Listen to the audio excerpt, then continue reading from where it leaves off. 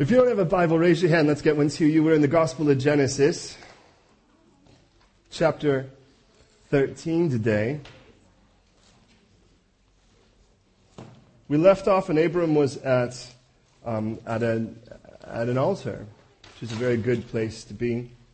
It's been in great debate throughout the course of this week whether we should do 13 and 14, but there's just such a beautiful point made in 13. I wouldn't want us to skip past it as if this were some thoroughfare into something. Okay, now let's get to something meaty. Every chapter of this is just so beautifully full of beef that as Christian carnivores, we really want to sink in. So look at it with me. Genesis chapter 13. If you're a vegan, I don't mean to offend you by that. It's so full of good asparagus. I don't know. Anyway, so chapter 13, verse 1. Read it with me if you would, please. Then Abram went up from Egypt and his wife and all that he had, and Lot was with him, to the south. And again, the word for south is actually Negev. That is the southeastern part of Israel we know as the desert.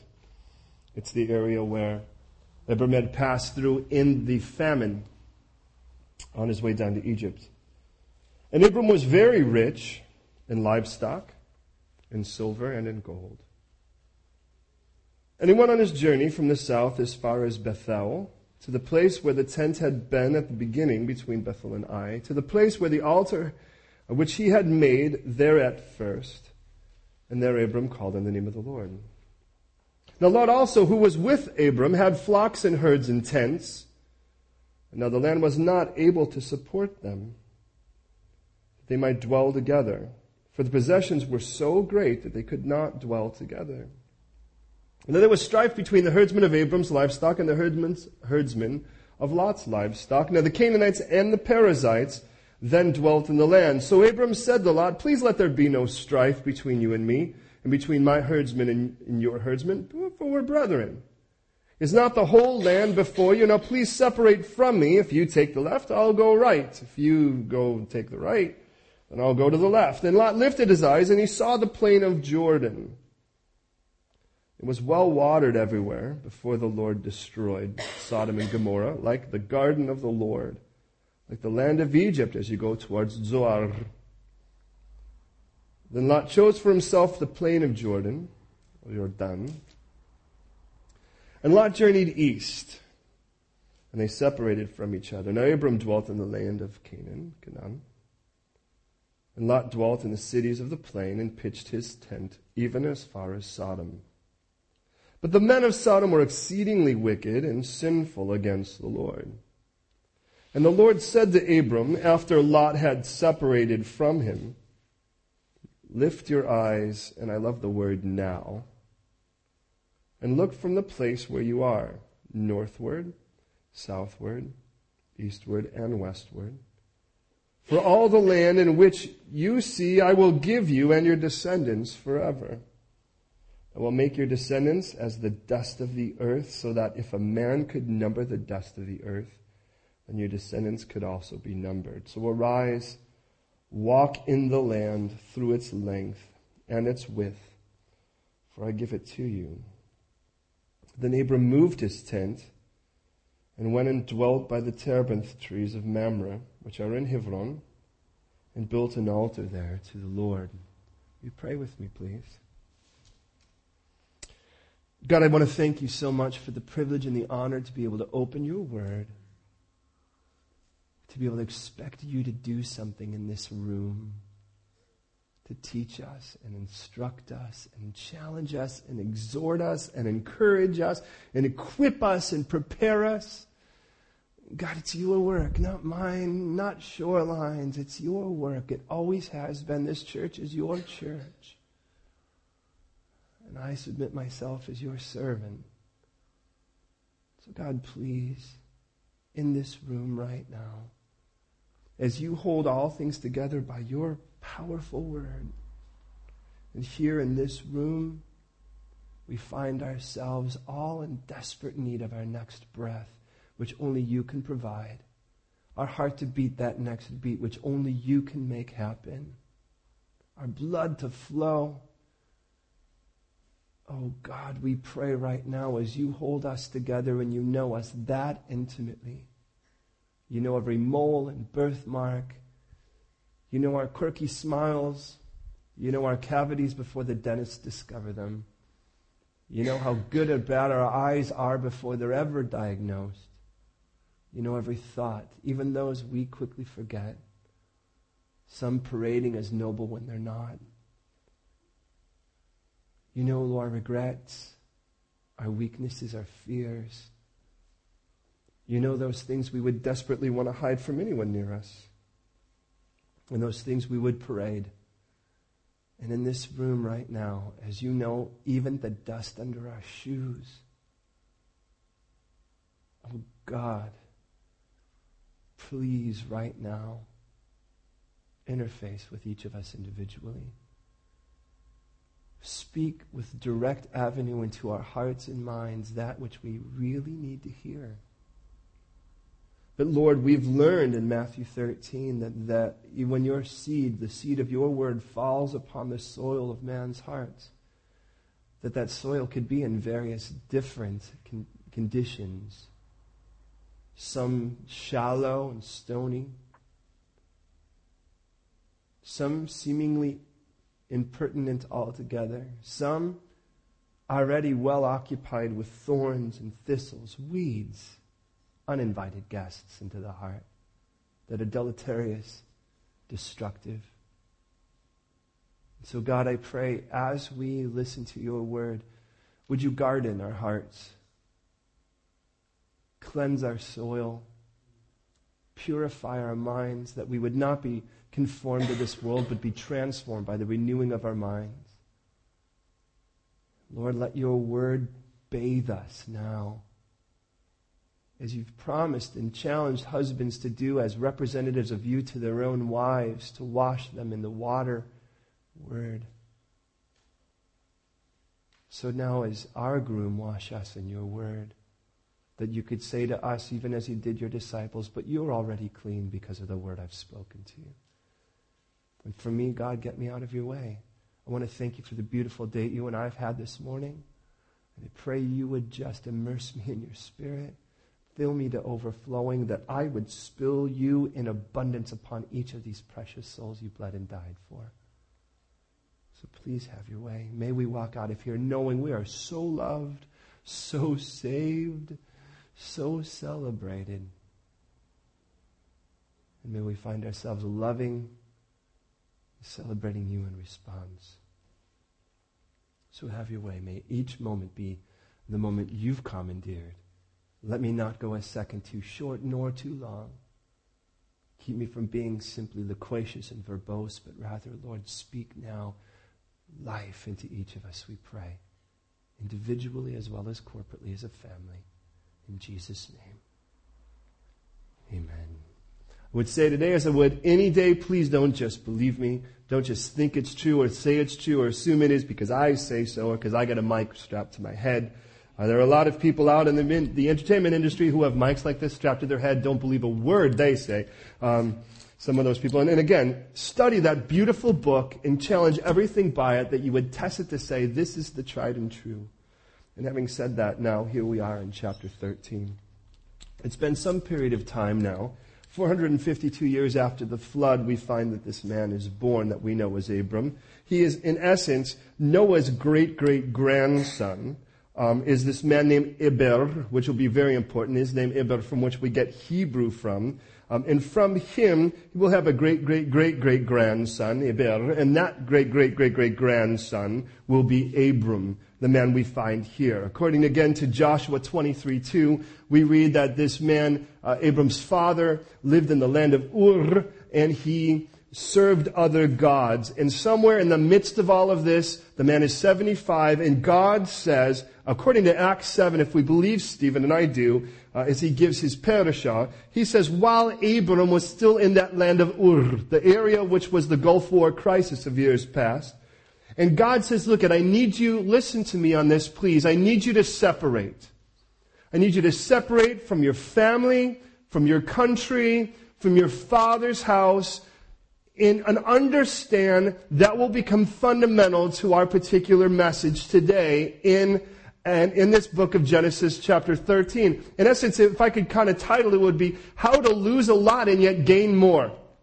And in this, what we find is that Abram really doesn't do exactly what God had called him to. Now understand, every person we find that God seems to sort of highlight in Scripture always seems to go on some form of magnificent journey that always doesn't start in perfection and end in consistency. But what we find are these people who grow in their ministry and their understanding of who this God is. They grow in their obedience to this God as they learn more about Him. And that becomes the beauty. No matter who the person is that we find God chooses to highlight, we find a person that somehow comes from a convoluted, polluted, kind of equal time at best situation with God, and then finds himself either utterly ravished in His grace or turning his back on Him in the end, and we go, that's a bad aftertaste, and then we go, whatever the case is, don't do that. And that becomes the beauty of this, because if God picked perfect people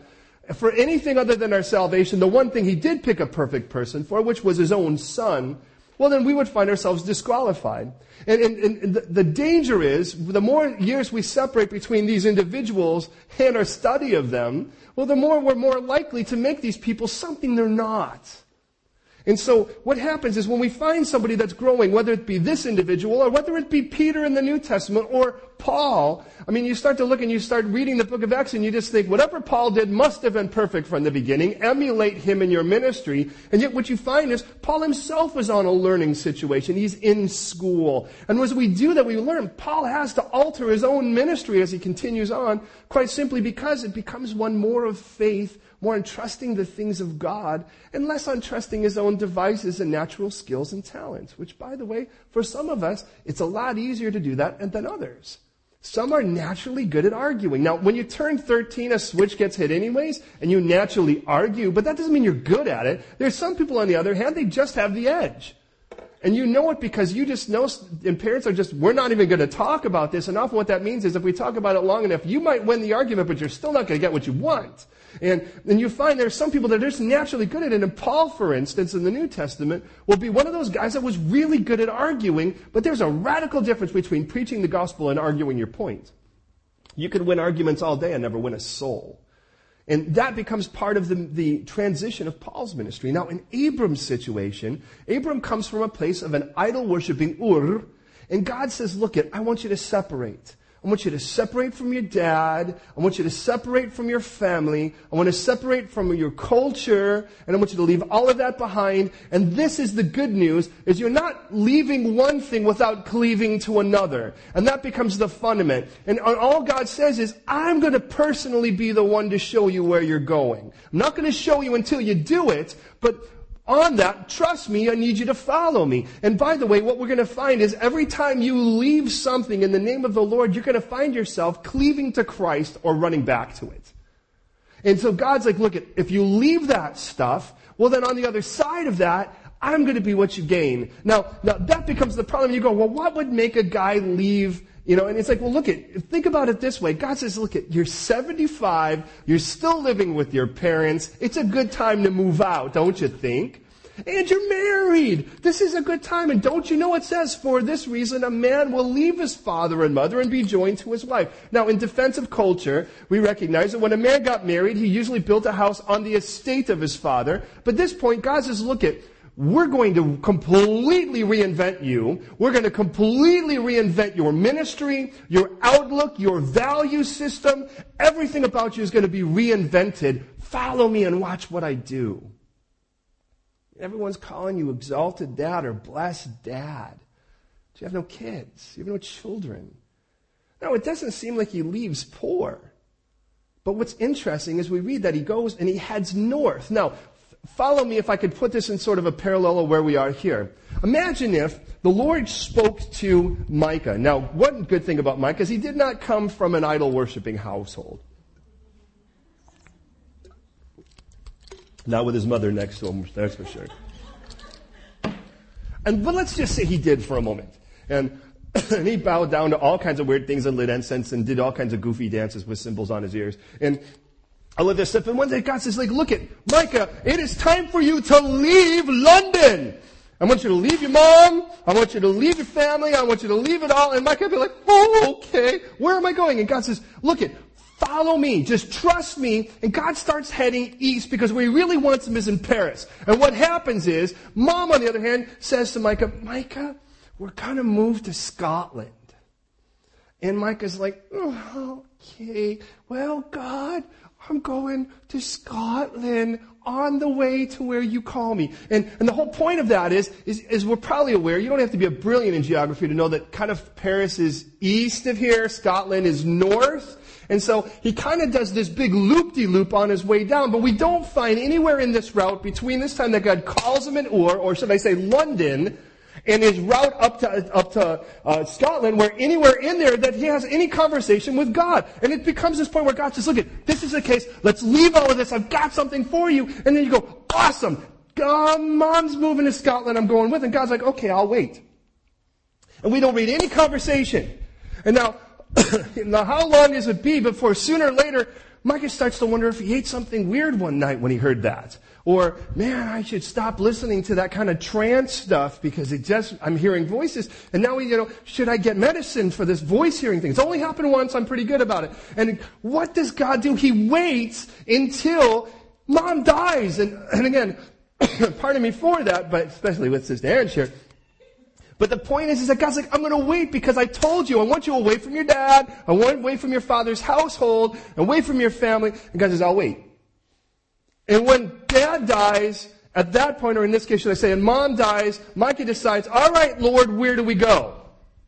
Now he's up in Scotland, and God says, well, I haven't changed my mind about where I want you. It's just a little farther now from where we could have gone. We could have taken a ferry. It would have been kind of a cool thing. We could have gone through the English Channel. Now we're going to go a little different of a route. Now you're going to have to fly Ryanair. Now, we're going to pack. Now listen, pack light, buddy, if you know anything about Ryanair. And Micah's like, okay, let me see. What do I have? What do I have? I have my Star Wars action figures collection. That's got to go. And see, what else do I have? Ooh, I've got my High School Musical, blankets. I got to take those with me. And oh, look I got my mom's Backstreet Boys record collection. Got to get some of those and some Boys to Men. That's going to be worth something someday. And so he starts gathering all stuff, and he's packing it, and he's going to take it with him. But none of that stuff really plays out. He doesn't even know where he's going. It isn't like, how do I even know this stuff's going to spend or sell or be important or valuable where I'm going? I'm just taking it with me because, it's my stuff. I mean, okay, so by this point, Mike is married, and let's just say his wife's name is Holka, and Holka, as we're all aware of, is Lithuanian or something, argues a lot, and so he's got to tell her, all right, now that Dad's dead, I mean, what a leader. And here's the point: it's not to pick on Abram. Actually, what it does is it helps us link with him. He's just a human being like the rest of us, learning how to obey the voice of God. And have you ever done it where God says, look, here's on a scale of 1 to 10, I want you to go 10 with me. And you go, 10. Did I hear 2? I think 2 is what I heard. And so I'm going to go kind of 2 with you. And God, aren't you pleased with me? And God's like, well, I'll wait. Because God knows the end. And because he knows the end, he's challenging us to a full-on walk with him. But somewhere in it, it's like you got a lot of ugly extra pounds you're going to need to lose on all this. And so off he heads up into Haran. Now, in Abram's case, he's going to go actually west. He's going to go northwest, and then he's going to head south. Now, in our case, what we'd be doing is we'd be going northeast and then heading east. But the same idea applies, that we're actually heading, really not the direction that we would have initially gone. Now, does that mean that that was a complete sin? I can't tell you what happened is that God ever said, Abram, I'm so sick and tired of you. You've already started this thing on compromise. The beauty of it is that God we just see is patient. Now, that's not to play on his patience. It just shows the mercy of this God that we serve. And he's got a lot to learn. I mean, he's got these 4 basic gods that he would have come from in the land of the Sumerian culture basin of Ur. He winds up in the one place where the most common God that is served in both. Interestingly enough, for what it's worth, it's this sky god, and his name is Sin. I mean, is that just perfect or what? So, they both kind of have that in common. And so he's up there, and while he's up there, his dad dies, and now he starts heading down. And as he starts heading down, and it's interesting because we don't read about altars being made like that. God's like, all right, now it's time to go. And he heads down south, and as he heads down south, he builds an altar.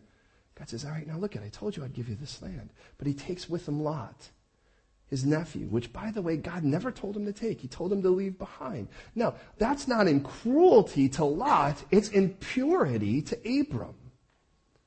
And understand there, sometimes we could really mask in nobility this misbehavior, disobedience.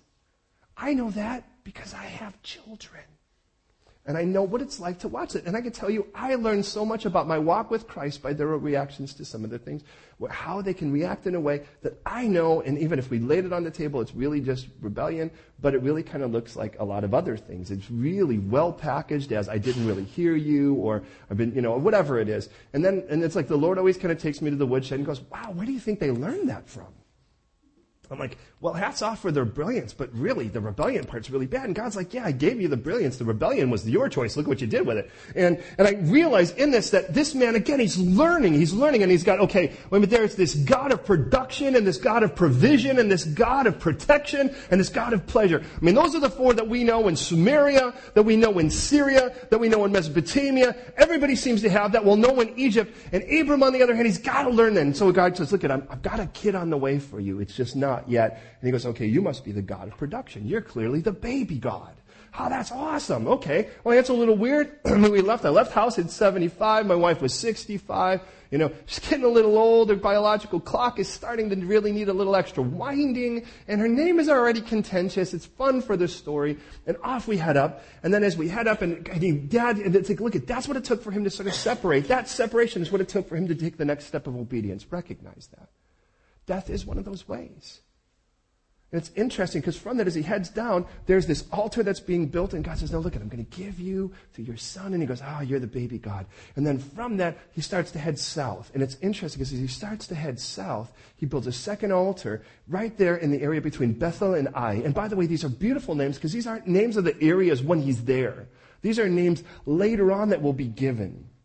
But God says, look, I've already made it a place where I've met with people before Jacob and I are going to have this cool little wrestling match later. This is a place now where it's going to be a place. And Bethel means house of God.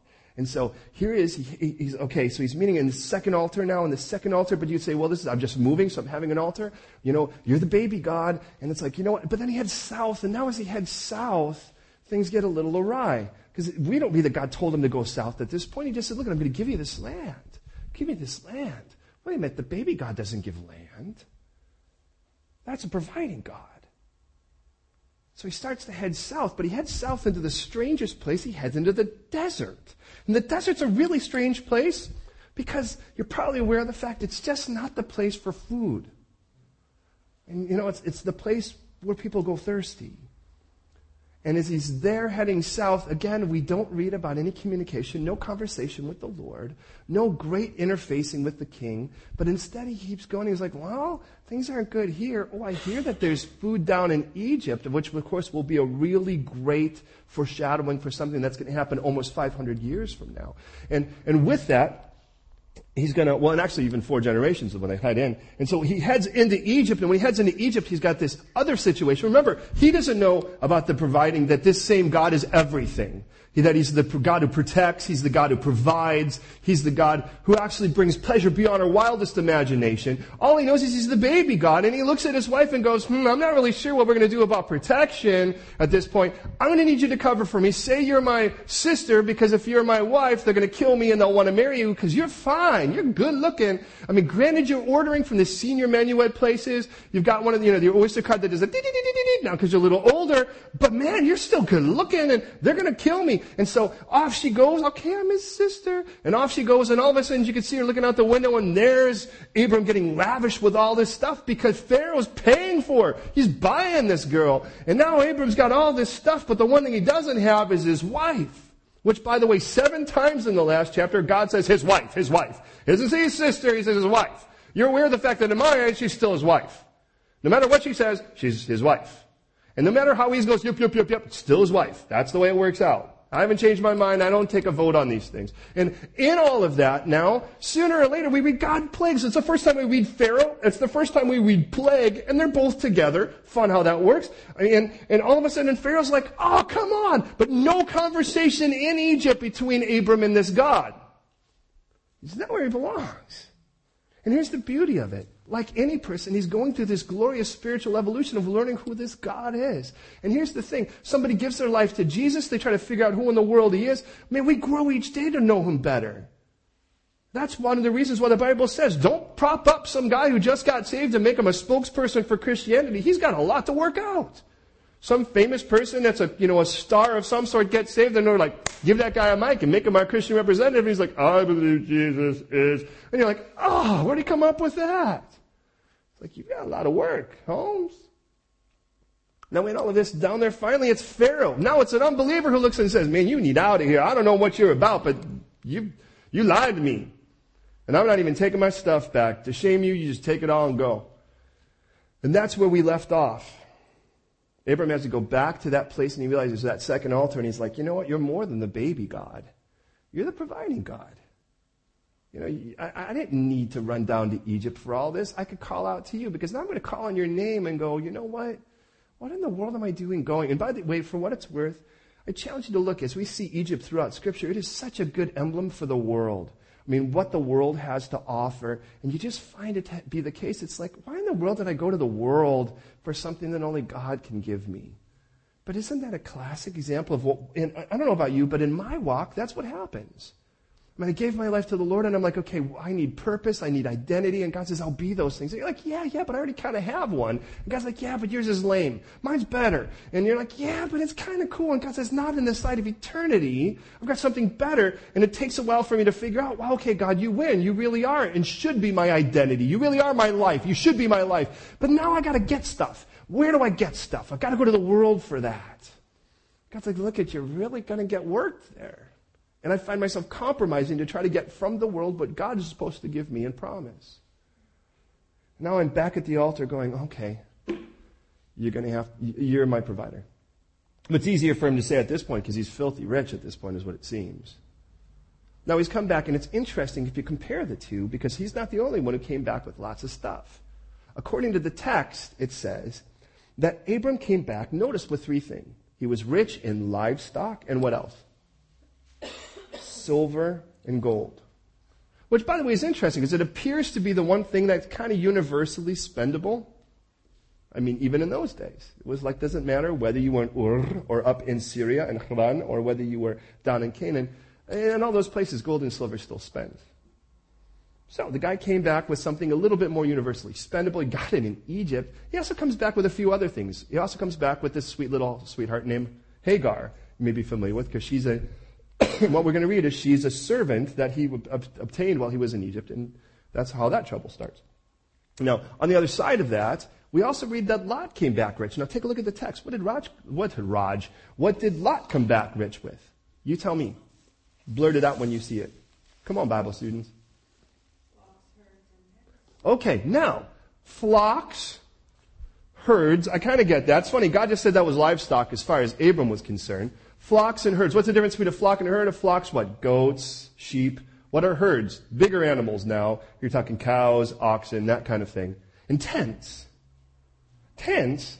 That's a really strange thing. Because why doesn't he come back rich in people? There's a big difference between people and tents. See, if you came back rich in people, what would happen is you had invested in people in a way that they are actually a blessing to you. They're a wealth to you. You come back with tents, what that means is you come back rich in power.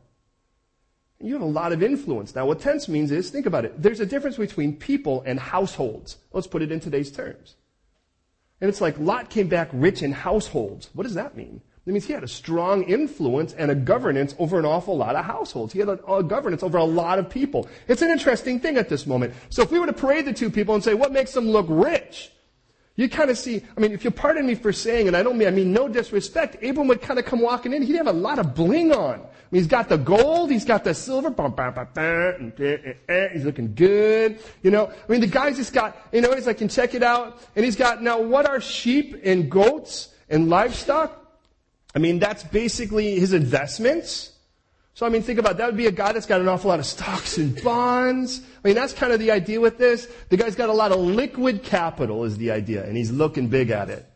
Now, on the other side, Lot comes kind of stepping in, and he's obviously quite wealthy in real estate, even though it's portable real estate, if you think about it. And he's got, and he's like, we're going to sort of compare it now. We're going to get the flocks and all, and that's kind of the stuff that's sort of liquid collateral, but we also got the herds. And what that means is, herds, remember, those are the things that are your plows, those are your vehicles. So in other words, so when Lot comes he steps in and he's got, check out my garage, and he's got all the cars lined up. You know, ooh, that's nice. Check out my tractors. Ooh, those are nice. You know, oh yeah, let me tell you what. But the biggest thing is, look at all those people, they're an influence to me. And that becomes really powerful, because by the end of this chapter, notice, Lot's going to wind up in Sodom. And Lot didn't go there alone. Obviously, Lot there went with his wife. We're aware of that. And he came with a couple kids, or at least somewhere down the line he's going to have them. But in that, he's taking a city with him of people, of tents. Have you ever thought about the fact that all of these people who were so wicked, some of them may have been people he brought with him? That's a pretty radical thought, isn't it? I mean, what would it be like? And you're in this kind of little town. And by the way, for what it's worth, do you even know what the terms Sodom and Gomorrah mean? I mean, that should be a kind of your first warning. Sodom, by the way, means scorched, burnt, fried, toast. That's what it means. Now, who wants to go there? By the way, there's a little foreshadowing. You kind of get the idea. Hi, let's go to scorched. Well, yeah, okay. Well, what's it like there? Warm. But then you've got this place called Gomorrah. And Gomorrah, by the way, or Amorah, means heap of ruins. There you go. Okay, now there's a place you want to send a postcard. Hey, we are at Heap of Ruins. Things are pretty beautiful. We're next to Scorch getting a tan. I mean, in it all, what we have is these places, and God's like kind of going, look it, that's what they're going to be called even before it's going to happen. And there you are in Scorched. And all of a sudden you're keeping the gate, and you look, and there is a guy with who knows how many people. 300-400, all with their tents and their backpacks. And they're like, hey, we're here to move in. And that's why we read that he pitches his tent next to Sodom, not just in it. Why? Because he's got a city with him. He can't go into a city. I mean, imagine, you ever been in one of those places? You probably get this feeling maybe, and I'm not just the only one. You're somewhere down and you kind of have a moment and it's a little bit peaceful and you're waiting for the train down in the underground, and all of a sudden you hear, come on, hurry, hurry, hurry, hurry, hurry, hurry, hurry. And then all of a sudden it's like 6,000 children pour in, and your heart just goes, oh no.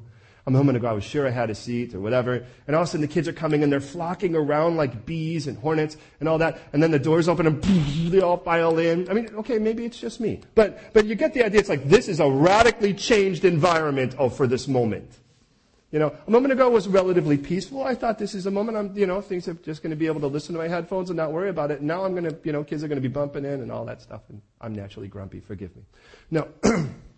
What would it be like? And you're keeping the gate, and now you have all of these people showing up, and it's like you don't know who they are.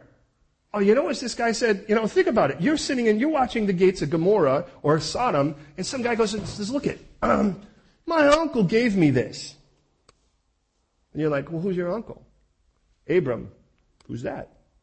We don't have any understanding that Sodom and Gomorrah have any understanding who this guy is. They have no understanding who the God is that these guys are serving. And we do read, by the way, for what it's worth, in the New Testament, that Lot was a righteous guy. Now, it doesn't tell us that he was perfect, but he told us that this guy's soul was vexed by what he saw in his own society. I mean, the guy he moved into a place where his entire world his spirit was going to be crushed because of the world around him. But he can't move into the city. He's got way too many people. So he's like, well, there's this big open plain area next to it. I know you were thinking urban sprawl, a little suburbia in time. Well, we are now your suburb. And so the guy comes in and just sets up things there. But what would that be like? Now, Lot and Abram have come back. And as they've come back, look at the text with me. Now, they're at this place. And notice, by the way, we're going to see a little bit of Abram's faith in action. It's a beautiful chapter for that. Because remember, if you really have reserved or resolved that God is the one who takes care of you, well, then this sort of makes sense to me. Now, again, back in our text, this is what we read. He's again, in verse 5, Lot also went with Abram and had flocks and herds, and notice again, and tents. The land was not able to support them both, that they could dwell together, for their possessions were so great that they could not dwell together. Now, what's interesting is that wasn't enough to make them separate. Just because the land was not sustainable for the amount of animals that they had, we don't read that they actually separate at this point. But I remind you, God said, leave your family. That would have included this guy, and he's still in a state of not doing so. So what does it take? Notice in this, the next thing we read is that things are getting tense. This is what happens when resources get smaller, isn't it? You watch it in marriages, you watch it in families, you watch it among friends. If everybody would just sort of has what's in abundance, nobody has a problem picking up the tab. No one has a problem going out. But the moment resources get a little bit more dim, now things get a little bit more tense. And at this point, now notice, we could, in other words, if God could say it in a simple sense, if he were sort of just simply telling the story, perhaps he'd say it this way. If Lot and Abram had stopped for a moment just to think about where they were, it would have been quite evident at that moment that there was just no way that the two of them should be together anymore. Because you look around and you just surmise the area you're at, and you just go, there's way too many of us, and there's way too little land. We're going to need to do something about it. But Abram's not doing that. By the way, neither is Lot. So then it becomes arguing. Strife. By the way, it's going to be a word we're going to see. Interesting, the word for strife here, for those of you who are Bible students, is the word meribah. Perhaps you're familiar with it. It's the word we're going to find later on that Moses is going to have a problem with. And because the idea of contending or having this strife or this issue to work out. And so these guys are having issues. And it's almost more of a legal term than it is anything. But basically, you've got these guys, and they're just really angry at each other because the bottom line is there's not enough land for your herd. So who gets to the herd? Who gets to the land first? And then who gets there later on in the dance is, hey, where is the grass? And it's like, hey, you know. I got here first, man. Finders, keepers, losers, weepers. Get over it. And it's like, well, I'm going to go tell Abram. Well, I'm going to go tell Lot. And it's like the whole thing just becomes completely unrestful, and it just becomes a mess. And this is what it takes, is this kind of conflict for Abram to do what God called him to. Don't you find that interesting? Now let me ask you, has God ever used conflict to solicit your obedience? You know, you're in unrest. Things are just getting bad. They're just getting downright wrong. It's arguing. It's and all this. And you're like, you know what? God told me a long time ago that this isn't supposed to be this way, that I'm not supposed to be with you. I'm not supposed to be in this society. I'm not supposed to be hanging out with this. This isn't where I belong, is with you, and whatever that you is. And you know what? I know the Lord's been saying that, but this conflict is going to grow to the point now where it's just getting out of control. We really need to change this. And the Lord will use conflict to get you where he wants you. And that's what happens here. For what it's worth, in verse 7, it says, there was a strife between the herdsmen of Abram's livestock and the herdsmen of Lot's livestock. And then there's this side statement, look in verse 7 with me. The Canaanites and the Perizzites then dwelt in the land. Now, why would God even make that statement? Go back to chapter 12, verse 6 for a moment. In chapter 12, verse 6, it says, Abram passed through the land to the place of Shechem, as far as the terebinth tree of Moreh, and the Canaanites were in the land. Do you start seeing a progression? When Abram went past the first time before he wound up in Egypt, the Canaanites were in the land. Now he's on his way back. He's in the area, and we read the Canaanites and the Perizzites are in the land. And we're starting to see a lot more of these people that God ultimately is going to drive out of the land. As a matter of fact, by the time we get to Genesis 15, he'll tell us that it'll be the Kenites, Kenizzites, Cadmonites, Hittites, Perizzites, Rephaim, Amorites, Canaanites, Girgashites, and Jebusites. There's going to be an awful lot of people. And what's happening is there's just more people populating an area now that really have no interest in the living God, which includes Sodom and Gomorrah. Now, with all of that, God's making this kind of statement where you kind of just see more people are piling in that really are just against the Lord. Now, because Abram now is kind of resolved in himself, now think about it. He's resolved that God's going to take care of him. So now he actually does what a man can do. And this is one of the places, please hear me out, this is one of the places where we really get to demonstrate to the lost world that God really is our provider. It is that when we get into an argument, we can concede. Now before, I don't know if you're anything like me, but before I gave my life to Jesus, there was no conceding. Man, we just fought until I won. That's just the way it worked. But there gets that point now, it's like, you know what? Do you realize how stupid this issue is we're arguing over? And Abram here doesn't find any, we don't read that there was strife even between Abram and any of these people. It's just Abram's men and Lot's men. And Abram's going to do the final decision because he's kind of the patriarch in all of this. And Abram says, you know what? This is really nonsense. Look, I'll tell you what. I'm just going to concede and say you get the choice. You pick wherever you want to go, and I'll go the opposite direction. That shows me something. Now, in the New Testament, for what it's worth, in 1 Corinthians, we find that Christians are suing other Christians, and Paul says that's a sin. He says there is no right for a Christian to take another Christian before an unbelieving court and try to tell them that Jesus is all we need. He says, why don't you rather be wronged? Why don't you rather actually let that guy think he got away with something? I'll take care of him. Don't worry. If you're dealing with two Christians, they're mine. They're my problem. Find somebody that you respect between the two of you and let that person sort of mediate the issue. But don't take it between an unbeliever, because an unbeliever is at a moment like that looking and going, clearly these people they obviously don't think that God's going to take care of it. They need our help like everyone else does. Well, understand in this, Abram now is in a place where he just trusts, look, God will take care of it, so why do I have to worry? You know what? Go ahead and take it. You just pick whatever you want, and I'll just go the other. Now, what's interesting is, I remember they just kind of walked through the Negev, which is a pretty sparse, well, it's as sparse as any place is going to be in Israel. And as they head on up now, Lot does what any guy would do, that's sort of living in the flesh. He looks at his investments. Remember, this guy's a guy at tents. He owns tents, and he looks around and he goes, now that's good property. And as that's good property, that's what I'm going to take. He has no idea that ultimately that land's going to belong to Abram anyways.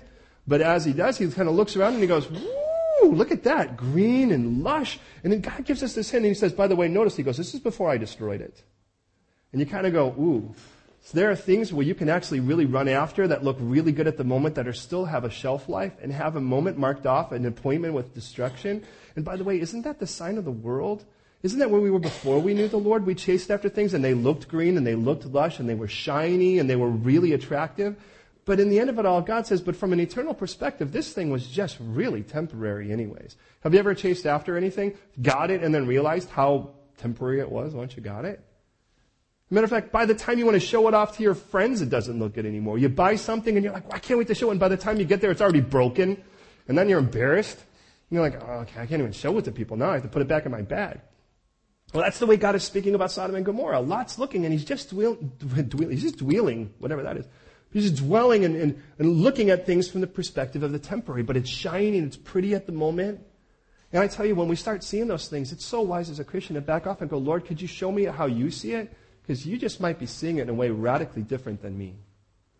Is this thing really temporary or is it permanent? Because if this is temporary, I really don't want to be spending all my efforts getting this thing and then finding out in the end of it all I've grasped oil with my hand.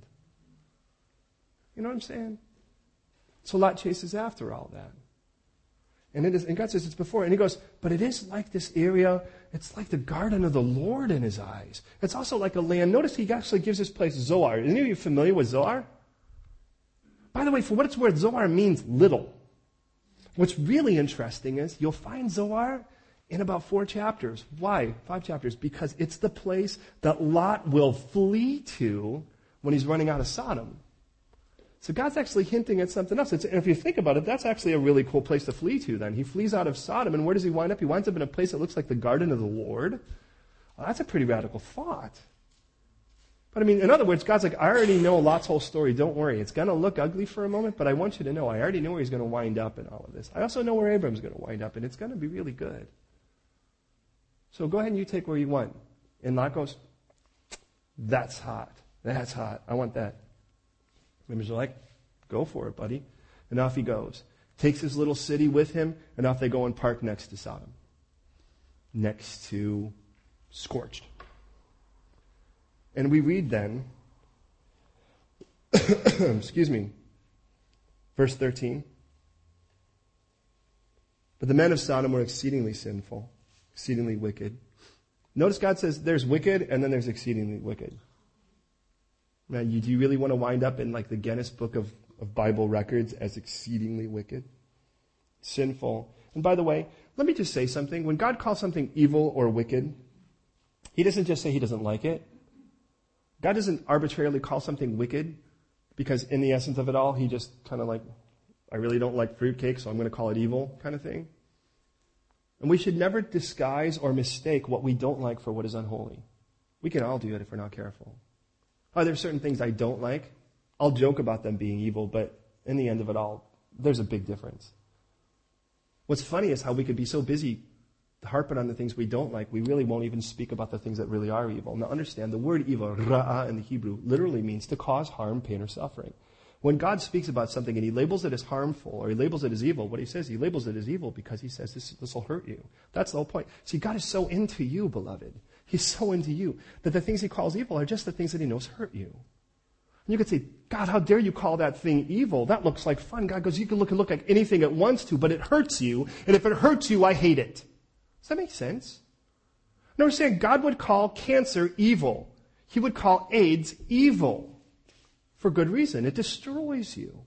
Now if God didn't love you, he wouldn't call that which hurts you evil. But he calls what hurts you evil because he doesn't want you hurting yourself. He is head over heels, undeniably, irreversibly in love with you. And he doesn't want to watch you kill yourself. And the moment we think we're smarter than God, we can say, God, how dare you tamper with this lifestyle, with this choice, with this society or whatever. How dare you, God, because you have no idea how that kills you, how that hurts you. But notice in this, it doesn't just say that God saw that you were exceedingly evil or wicked. It says, against the Lord. Did you notice that? God makes a special note that the one thing that will kill you more than anything else is that which takes you away from him. If he created you to be with him and he's in love with you, then nothing could be more harmful, nothing could be worse to him than that which pulls you away from him. Nothing could be more evil, in my opinion, in regards to my wife than that which would pull her away from me, other than that which would pull her away from the Lord. Wouldn't that make sense? As a father, as I look at my children, what could be the things I would call the most harmful, the most evil, the most wicked, that which would cause the greatest damage to them? And I'm a wicked human being like the rest. I am naturally set on my own destruction if God not intervened. Praise God, he did. And these people were bent on their own destruction. Now, I remind you, God had already said this place is about to go down anyways. And now he shows why. Because the people that were there were already busy destroying themselves anyways. God's like, look I'm going to let Lot go into the society, and he's either going to influence it or he's not. If he's going to have influence, mercy comes with that influence. If he's not, and by the way, what we're going to find is that if the entire society outside of Lot escapes with his wife, only Lot and his wife escape, in other words, the rest of society seems to be wicked, that means all the people that came with Lot wound up getting sucked into that society, not the opposite. There was no great influence.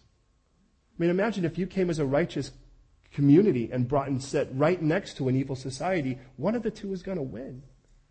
Unfortunately, it's Sodom. It's scorched. And after now, Lot separates from Abram. And notice, by the way, it says, after Lot had separated from him. Notice it doesn't say after Abraham had separated from Lot. God pulled Lot away from Abram. Now God says, now look around. Now look around. Because you're one step closer to what I called you to initially. Look around. East, west, north, south, it's all going to be yours. It's interesting because never in history has all this land actually been acquired by Israel. I mean, this goes all the way to the Euphrates River. Do you realize how far east that is? He's like, I want you to look at all this because all this is going to be yours. And then he gives us this beautiful promise. Listen to this, beloved. He says, and I will make your descendants, verse 16, like the dust of the earth. If you can count dust, you can count your kids. Your seed. Verse 17, arise, walk the land through its length and its width that I give you. That's the only thing God told Abram to do. Listen to this. God says, my job is to give you the land. Your job is to walk. Can you walk? Can you put one foot in front of the other? Can you walk with me, please? Because that's what I'm calling you to do. So he says, hey, look, here's the deal. Abram, I'm going to give you all of this, but you don't even know what I'm going to give you yet. And the only way you're going to know what I'm going to give you is if you walk with me. Now it's like, look, you don't even know these really cool places. You have no idea yet about the Jezreel Valley and how rich and lush that is and the banana trees that will grow from there and the way cool foliage and things you have yet to see. I mean, you have no idea what it's going to look like at the Sea of Galilee and how gorgeous it is when it gets so quiet you can hear the wind underneath the wing of a mud duck as it flies by. But you're going to see that. So Abram, this is what I'm asking you to do. If you walk with me, I'll show it to you. In any place you walk, I'm going to give you. Now, which one of you, if you're actually the kind that says, okay, well then I want it, Lord, doesn't say, let's go. I mean, my first thought is, Lord, could you make me healthy? Because let's get on some trainers and get moving. Because in a moment like that, the Lord's like, look, I'm not asking you to earn this. I'm not asking you to fight over it. I'm not asking you to kind of strive it and pump out and squirt out and sweat out your righteousness. I'm asking you to walk with me. If you can walk with me, I'm going to give it to you. Now, it isn't like you're going to get all the land at once. We're going to walk, and as we walk, we're going to get more land. God says, look, I'm not asking you to do something difficult. I'm asking you to follow. The difficult part of that is in the humility, not in regards to the strength. But Abram, you've got so much to learn, like the rest of us. Isn't that beautiful? Now walk with me. Now, let me lay out a standard as we bring this around and go in for the kill on it, okay? And in the end of it, I'll look at verse 18. It says, Abram moved his tent and went and dwelt near the terebinth trees, which is in Hebron, which, for what it's worth, is about 22 miles south of Jerusalem. I mean, this is, by the way, from where he's going to be. We don't know where he starts off in Canaan, but this is quite a walk. In other words, Abram gets walking.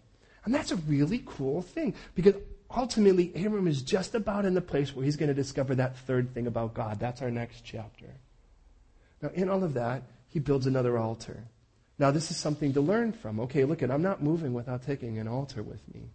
Because, God, the one tent that matters isn't how many households I have influence over at this moment or have authority over or whatever the case is. The one tent that I want to be the most responsible for is the one that I make sure that my heart's on sojourn, that I'm a pilgrim in this land. And I'm not going to stick my hands deep into this ground without making sure something's planted there. Because, man, I just want to make sure that I'm right with you first before I just start walking around this earth. So we built an altar there to the Lord. Now, follow me on this for a moment, because I want you to, and again, don't just believe me, but hear me out on this, please. According to James 2:26, death is defined as separation. It tells us this: as the body without the spirit is dead, faith without works is dead. One thing separated from another is what God defines as death. That's why, of course, we feel great grieving when somebody dies that we love, because we are separated from a relationship with them. By the way, that's what God will call us in regards to spiritually dead, is that what happens is we are separated from the God of life. In Him being separated, we're dead. We could walk, we could breathe, we could be animated, but we could still be spiritually dead. Now hear me on this. Death in one thing will bring about life in another. It tells us in 2 Corinthians chapter 5, verse 8, to be absent of the body is to be present with Christ. You're going to be dead to one thing, but you will be alive to the other. You'll be alive to the world, you'll be dead to Christ. It tells us, for instance, in Genesis chapter 2, verse 24, it says, for this reason a man will leave his father and mother. There's that separation, but he will be joined to his wife. Now don't miss this, because this becomes the fundament for every bit of this. This is what we learn as we glean from this, is that for Abram to learn, he has to separate from something. For everything that he separates from, he has to, in other words, for everything that he leaves from one place, he's going to cleave to God on the other side of it. God is not a God of nots, He's a God of instead ofs. That's the key of this. And the moment you try to share Jesus with someone, they're like, look it, I don't want to lay all this stuff down. It's like, look it, you are laying this down. This is what you are separating from, so that you have something to gain on this side. But people don't see what they gain. All they see is what they lose. But it's not just the cross, it's the cross and the empty grave. The cross is where everything is severed. The empty grave shows us what we cling to on the other side to that. But what happens with Abram is he's learning that like we are. That there are things we need to sever. There are things we just need to cut the cord and say, this, I don't belong here. This is not where I belong, because this thing is feeding me death. And on the other side of it, God says, but you're not just leaving that, you're cleaving to me in the process. As a matter of fact, this is the way we say it when we realize that you can't have both. In 2 Corinthians 5:6, it says, while we are at home in the body, we're absent of the Lord. As long as we're going to be at home here, we're not going to be at home there, because you can't have both. You can't serve both masters. You're going to serve one, you're not going to serve the other. You're going to love one, you're going to hate the other. You're going to be alive in one place and dead in the other. Now you just got to choose which one you want to be alive in. The problem is, one of them has an expiration date. And you could be Lot and choose then. It's cool to have the background music on this. That's like theme music as we bring this to a conclusion. All right, now listen. Now in all of this, You can choose to be like Lot and chase after this world and say, this is beautiful, it's shiny, it's lush, it looks so promising. And God says, but this whole thing is temporary. And if you're going to be alive here, you're going to be dead in the other world, which is the one you need to be, that doesn't have a shelf life. And one day I'm going to blink and I'm going to stand before my King, and God's going to say, cash in on the things that are eternal, because you've been laying your treasures in heaven for quite a while. And there are others that are going to stand there and say, everything that I gain has been left at the door. So thus, Romans 6:4 says it this way. It says, therefore, we were buried with him in baptism through death, that just as Christ was raised from the dead by the glory of the Father, even so we should walk in the newness of life. If we've been united together in the likeness of his death, well then certainly we will be in the likeness of his resurrection. Knowing this, that our old man was crucified with him, that the body of sin may be done away with. There's our old death. That we should no longer be slaves of sin. For he who has died is now freed from sin. If we died with Christ, we believe we shall also live with him. Death to one brings us life with the other. Likewise, then, you should also then reckon yourselves, or account to yourselves, dead to sin, but alive to God through Jesus Christ, or in Christ Jesus our Lord. In Romans 8:10 it says, if Christ is in you, your body is dead to sin, but your spirit is life because of righteousness. Separation is necessary. Now I have a question to ask, and I'm going to read 2 more texts and we're going to pray. Is there anything right now in your life that you know what? I just need to cut the cord on this. God has been telling me for a long time I don't belong in this. This is not where I need to be, and I need to sever this. But I'm not severing this because it'd be enough to walk away from it because it's just right to do. But God's like, look you are trading me in for this thing. And I'd like you to lose your lot today to gain your Lord. That's the point of it. Here are the texts. And of course, you probably expect I'm going to pull this one out. And that's 2 Corinthians 6:14. Listen to this. Do not be unequally yoked together with unbelievers. What fellowship has righteousness with lawlessness? What communion has light with darkness? What accord does Christ have with Belial? What part has a believer with an unbeliever? What agreement with the temple of God and idols? You're the temple of the living God, beloved. And as God has said, I will dwell in them and walk among them. I will be their God, and they shall be my people. Come, therefore. Come out from among them and separate, says the Lord. Don't touch that which is unclean, and I will receive you. I will be a father to you, and you shall be my sons and daughters, says the Lord Almighty. In chapter 7, verse 1, it says, having therefore these promises, let us cleanse ourselves from the filthiness of this flesh, and spirit perfecting holiness in the fear of God. Isaiah 52:11 says, depart, get out from here. Ezra 10:11, as they had married then those that had served other gods, he says, look, separate yourself. Revelation 18:4, I heard another voice speaking in heaven saying, come out from her, my people, lest you share in her sins and lest you receive her plagues. Please hear me out. This is how it starts. We start with the idea of being attached to a dead body. That dead body has no interest in the living God. It doesn't matter who you are. You're naturally rebellious, just like me. That much I know. How you act out the rebellion may be different, but we're all rebellious people. We're naturally people set on our own destruction. And God wants us anyways. And he loves us. Paul would say in Romans 7, who will separate me from this body of death? Which, by the way, in those days was the way that you killed prisoners. It was a capital punishment. You took a living prisoner and you chained on that living prisoner a dead body.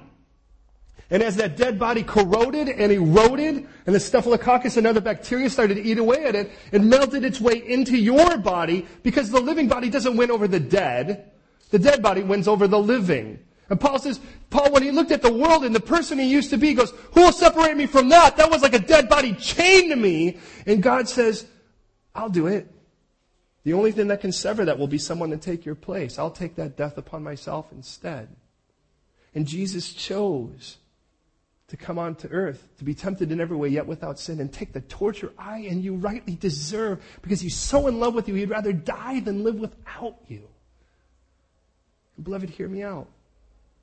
God says, it's time to separate. I want to separate you from your death. I I want to separate you from your guilt. I want to separate you from the world you came from that destroyed you. Now, I'm not telling you go and hide out in a cave. What I'm telling you is pull your heart out of that place and use it as a ministry now. Don't look at it and go, I need to draw from the world and I want to love the world and I just want to fall in love with. And guys, just be careful. That's the stuff that kills you. He goes, look, get your heart out of that. It's time to cut the cord on that. And when you do, you start looking at the world a whole different way. All of a sudden, I start realizing it's a world that needs rescue. When a person would dying from something horribly infectious, I got to be careful how I approach that body. I don't want to just throw myself on it and say maybe my living body will make them feel better in my health. The bottom line is I want to approach the thing with the intent of seeing the thing made better, not just trying to make myself one with it. We recognize that in any form of medical profession. Well, we should as Christians, because we're the one people who have the cure to the entire world's ail, the eternal ailment, and that terminal illness is that of the guilt of their own sin, which we ourselves have rightly accrued, but Jesus himself paid for it. So hear me out as we go to prayer. First of all, have you accepted the gift of Jesus Christ, who at the cross took all of your guilt and your filth and your nastiness and shame and nailed it there and paid for it in full? And then rose again and said, look, if you are willing to leave that, I offer you me in its stead. I want to love you and adopt you and lavish you in my love and engulf you in peace and in joy. Will you take that? But if you said yes to Jesus, is there anything that God says, now look at, on our journey, I said, leave this. And you're not leaving it? A part of your identity, a part of what you think is important, but God says, it's not important where I come from. A society you're hanging out with that you know ain't right. A relationship you're in that just doesn't belong. The Lord says, look it, don't trade that in for me. In the sense of leaving me behind for this thing. I want to be your everything. You know what? I have never been so fulfilled in my life. And I want you to have it too. Will you pray with me? Lord, I thank you so much for your word. I thank you so much for Abram's journey and how we can learn from it. Lord, next week as we learn about how you become our protector, how we grow to understand you as our protection.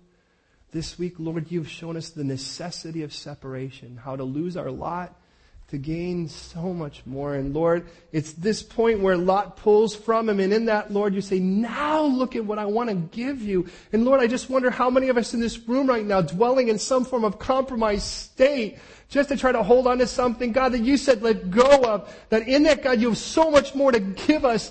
And yet we're so busy holding on to this thing, God, that we're just not seeing your promises like we should.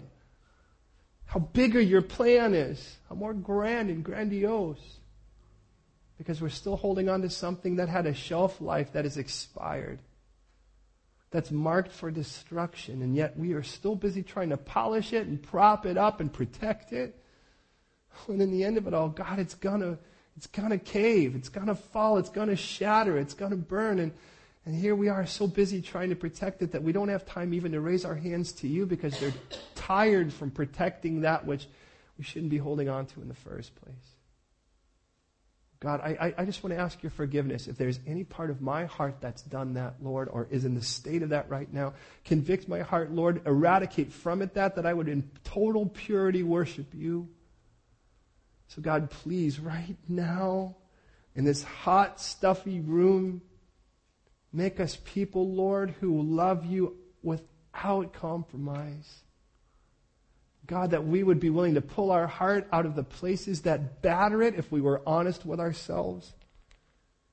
And Lord, if we were honest with ourselves as we stand on this precipice at this moment, this apex, and we look around, we recognize that there's just not enough of the world around us available to sustain both a person who pursues the world and pursues you. Our heart's not big enough to do that. We're only designed to kiss one person at a time. And God, I pray that my love and affection will be absolutely yours.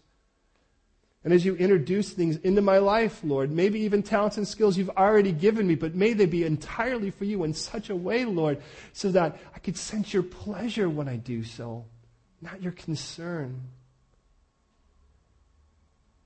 And Father, I pray that you would give me the wisdom to yank the cord, the courage, And the faith to trust that what I let go of, you replace with so much better. So God, right now, put that resolve in our hearts, whatever that need be. Lord, that I would yank my heart out of where my heart needs to be gone. That I could love people the way they need to be loved, not the way that I think I should love them for my sake. And right now, Lord, in the holiness and sanctity of this moment, if there be anyone who has not accepted your gift, when you paid the price at the cross for all of our guilt, to separate us from that filth, that guilt, to de-chain us from the death that we are strapped to, that we've earned, and then you rose again to offer us a new life, that we could leave the old and cleave to the new, that we are a new creation now in you. If there's anyone who has not accepted that gift and knows they need to today, show them by your Holy Spirit. And if that's you and you are not even sure if you've accepted the gift of Jesus, I'm going to pray this prayer and I ask you to listen.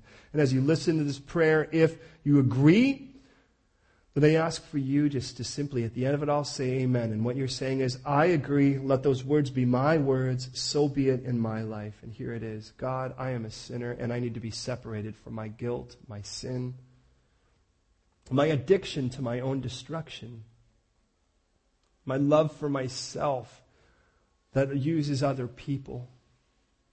And I just want to surrender myself to you today, trusting, Jesus, that you died on the cross to pay for all of my wrong and rose again to give me new life. So I say yes to you, confessing Jesus as my ransom, my Redeemer, my Savior, and my Lord. So I say yes to you. Now have me, I pray. I surrender to you. I'm yours. In Jesus' name. If you agree, I ask you to say amen.